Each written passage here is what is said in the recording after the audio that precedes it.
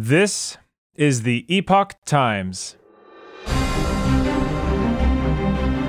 Welcome to Epoch Audio, showcasing the best journalism covering news, culture, and society, addressing issues overlooked or avoided by other media. For the text version of this and more articles providing truth, tradition, and hope, please go to theepochtimes.com.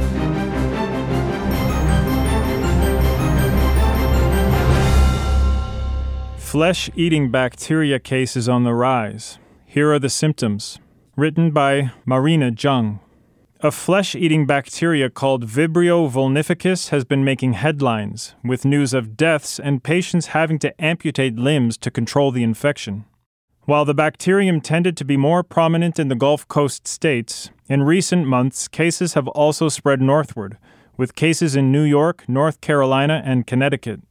So what is Vibrio vulnificus, and will they really eat flesh like in horror movies? Flesh-eating bacteria cases on the rise.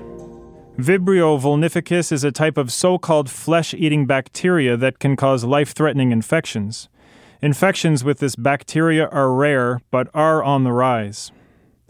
Microbiologist and distinguished professor Rita Colwell from the University of Maryland, who has been studying Vibrio bacteria for 50 years, said that cases of infections have increased by many-fold in recent decades.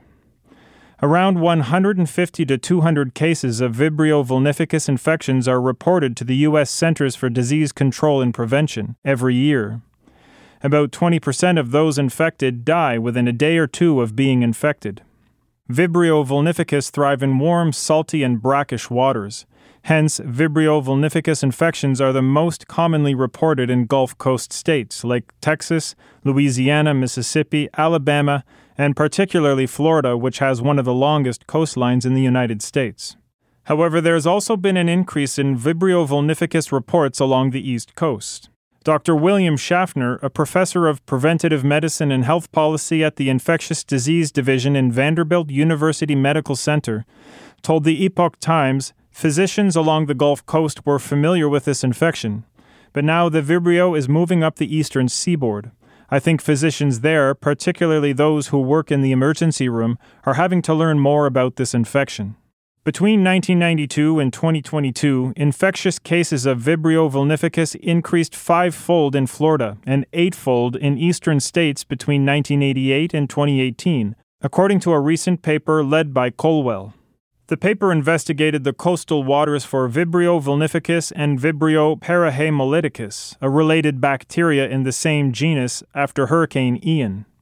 Researchers found that hurricanes and floods may increase the prevalence of Vibrio vulnificus in coastal waters. Since Vibrio vulnificus is rarer in coastal waters, Colwell was surprised by the concentration of the bacterium detected in water samples. Hurricane Ian created an environment facilitating the growth of Vibrio bacteria. She added, the turbulence that's created by the storm, where you have the sediments swept up and turned up, you have runoff with nutrients coming in from groundwater runoff. This brings heavy, rich nutrient mix into where you already give the water conditions good for the plankton populations, which the Vibrio bacteria attach to become abundant. With the temperature of the water being so much higher, you've got this kind of colossal concatenation of events that are ideal for increased risk of bacteria being abundant in number and hence potential for infection. How do flesh-eating bacteria eat flesh? Usually, if the skin barrier is intact, the bacterium cannot cause skin infection.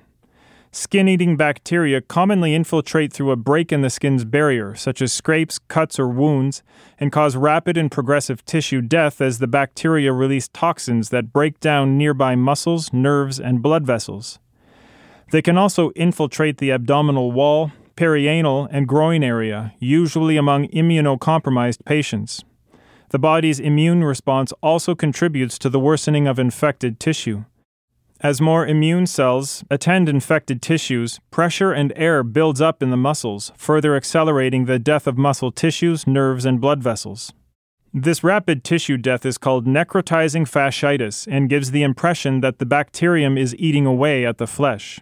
Several other bacteria can cause necrotizing fasciitis. The most common culprit behind this condition is Group A Streptococcus or Group A strep. The rise in Vibrio vulnificus cases, particularly with reports in states where infections were once rare, has alerted health agencies and local governments. Signs of infection. Flesh-eating or necrotizing fasciitis causes severe pain in the infected areas due to the pressure and tissue damage. Dr. H. Dealey Davies, a pediatric infectious disease expert and the Senior Vice Chancellor for Academic Affairs and Dean for Graduate Studies at the University of Nebraska Medical Center, told the Epoch Times, incredible pain is one of the tipping points.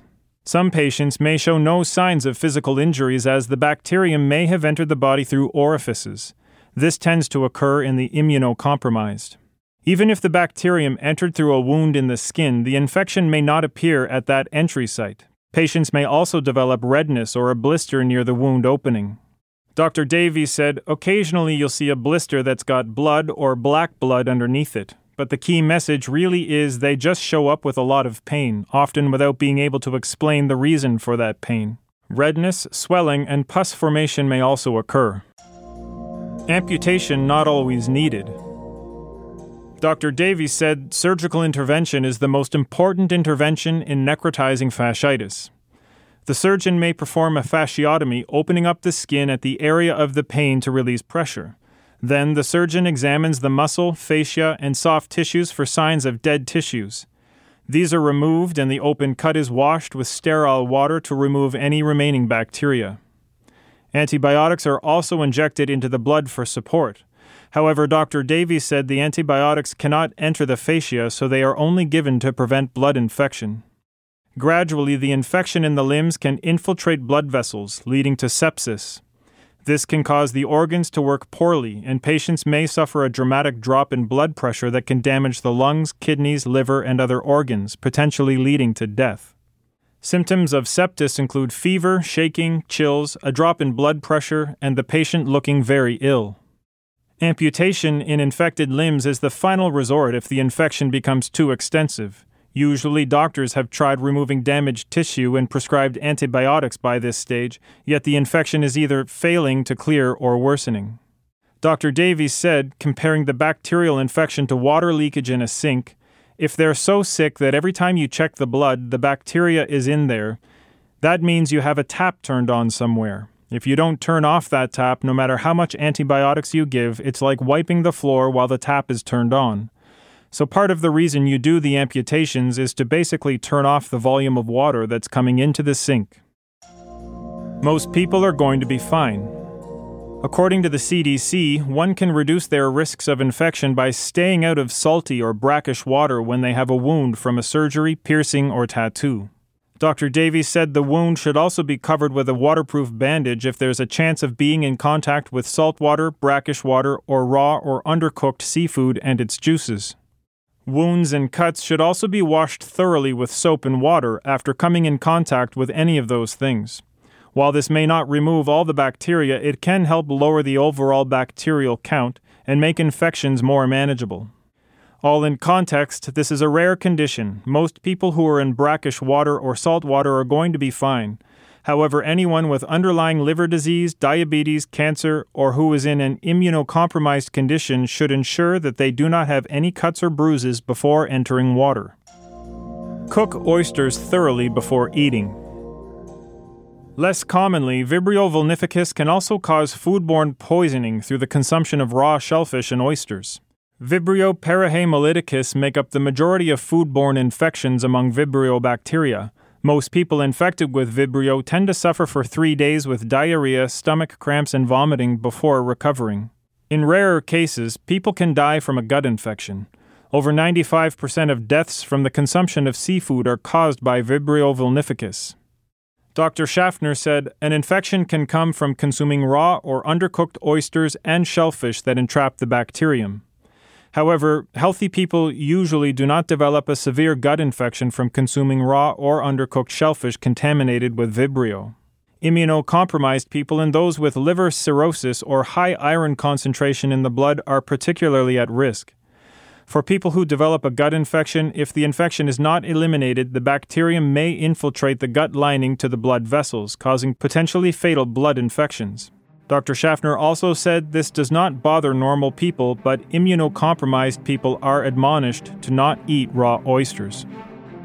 Thank you for listening to Epoch Audio. This was Flesh-Eating Bacteria Cases on the Rise. Here are the symptoms. Written by Marina Zhang and read for you by Chris Rod. For more Epoch Times articles in text, please visit theepochtimes.com.